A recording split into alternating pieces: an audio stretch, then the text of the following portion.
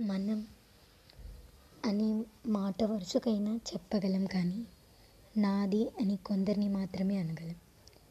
నాది అంటే అది ఎప్పటికైనా నాది.